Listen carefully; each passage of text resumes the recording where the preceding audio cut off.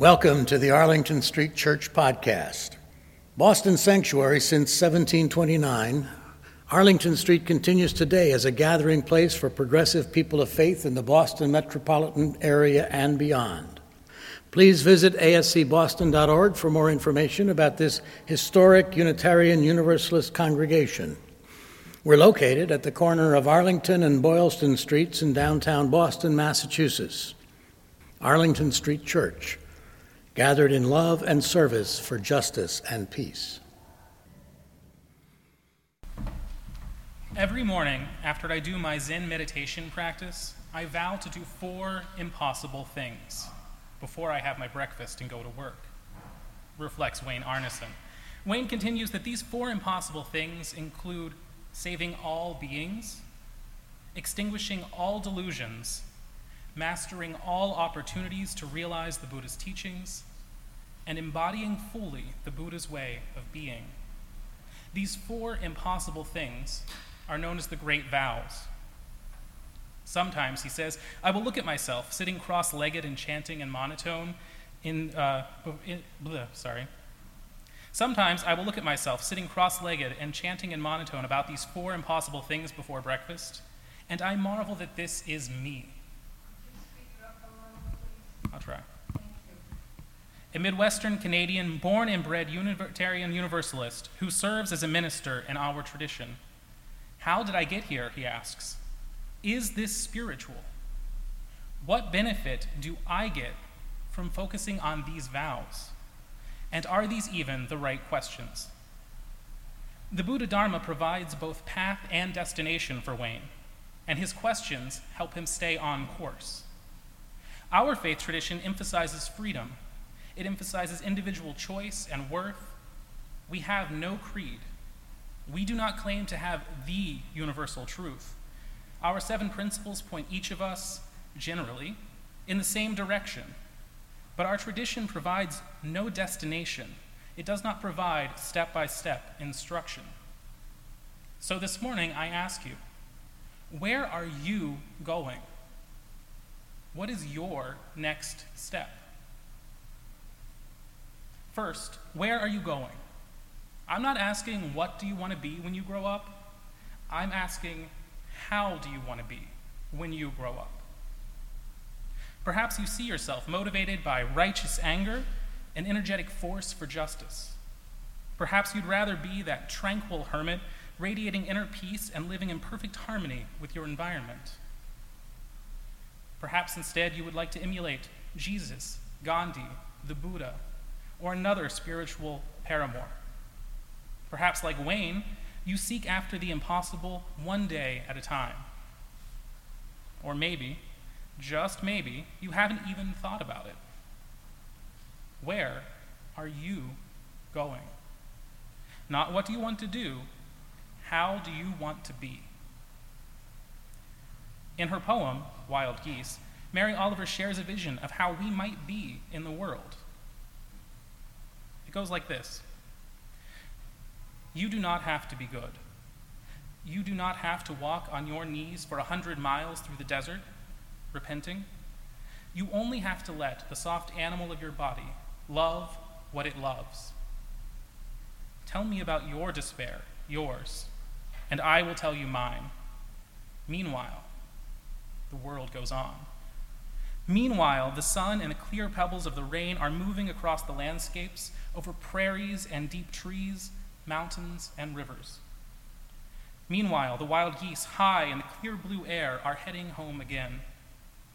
Whoever you are, no matter how lonely, the world offers itself to your imagination, calls to you like the wild geese, harsh and exciting, over and over, announcing your place in the family of things.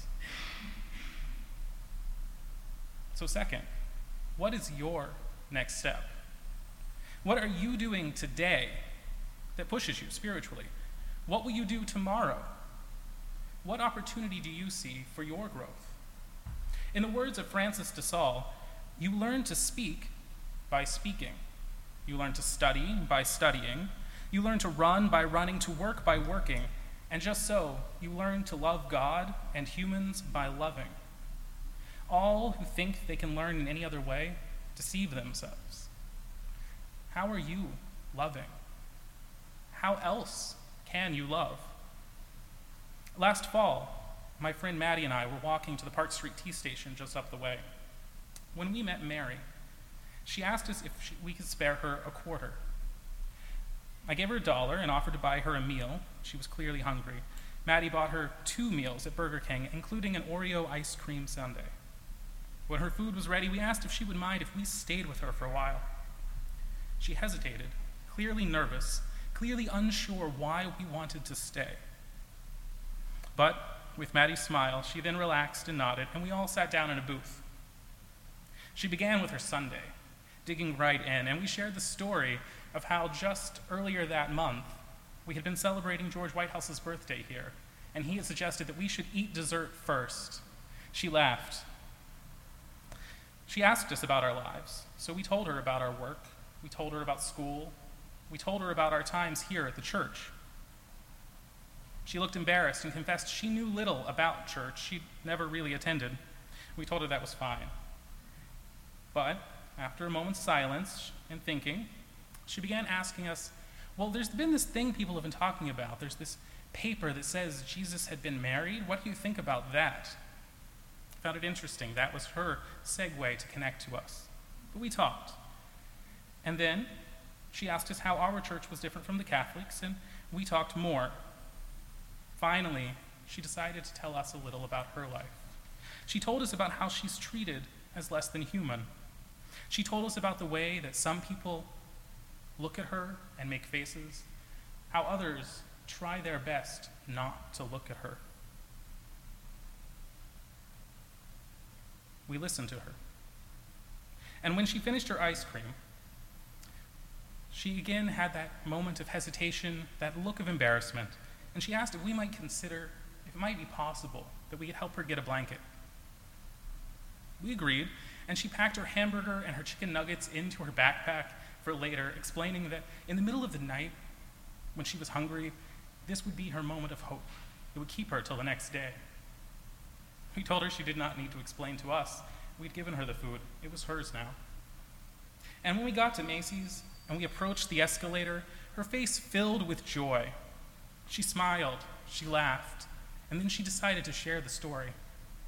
You see, when she was a little girl, her grandmothers, one refused to ever take an escalator, and the other refused to ever take the elevator. So every time she went to a big store like this as a little girl, she had to pick. Would she take the escalator, or would she take the elevator? One time, when she was with her elevator-fearing grandmother, she chose the elevator, and she pressed all of the buttons, starting at the top, until she got to the emergency call button at the bottom, and then was stuck for quite some time between floors. We all laughed together. And then we bought her a blanket, and then we said goodnight.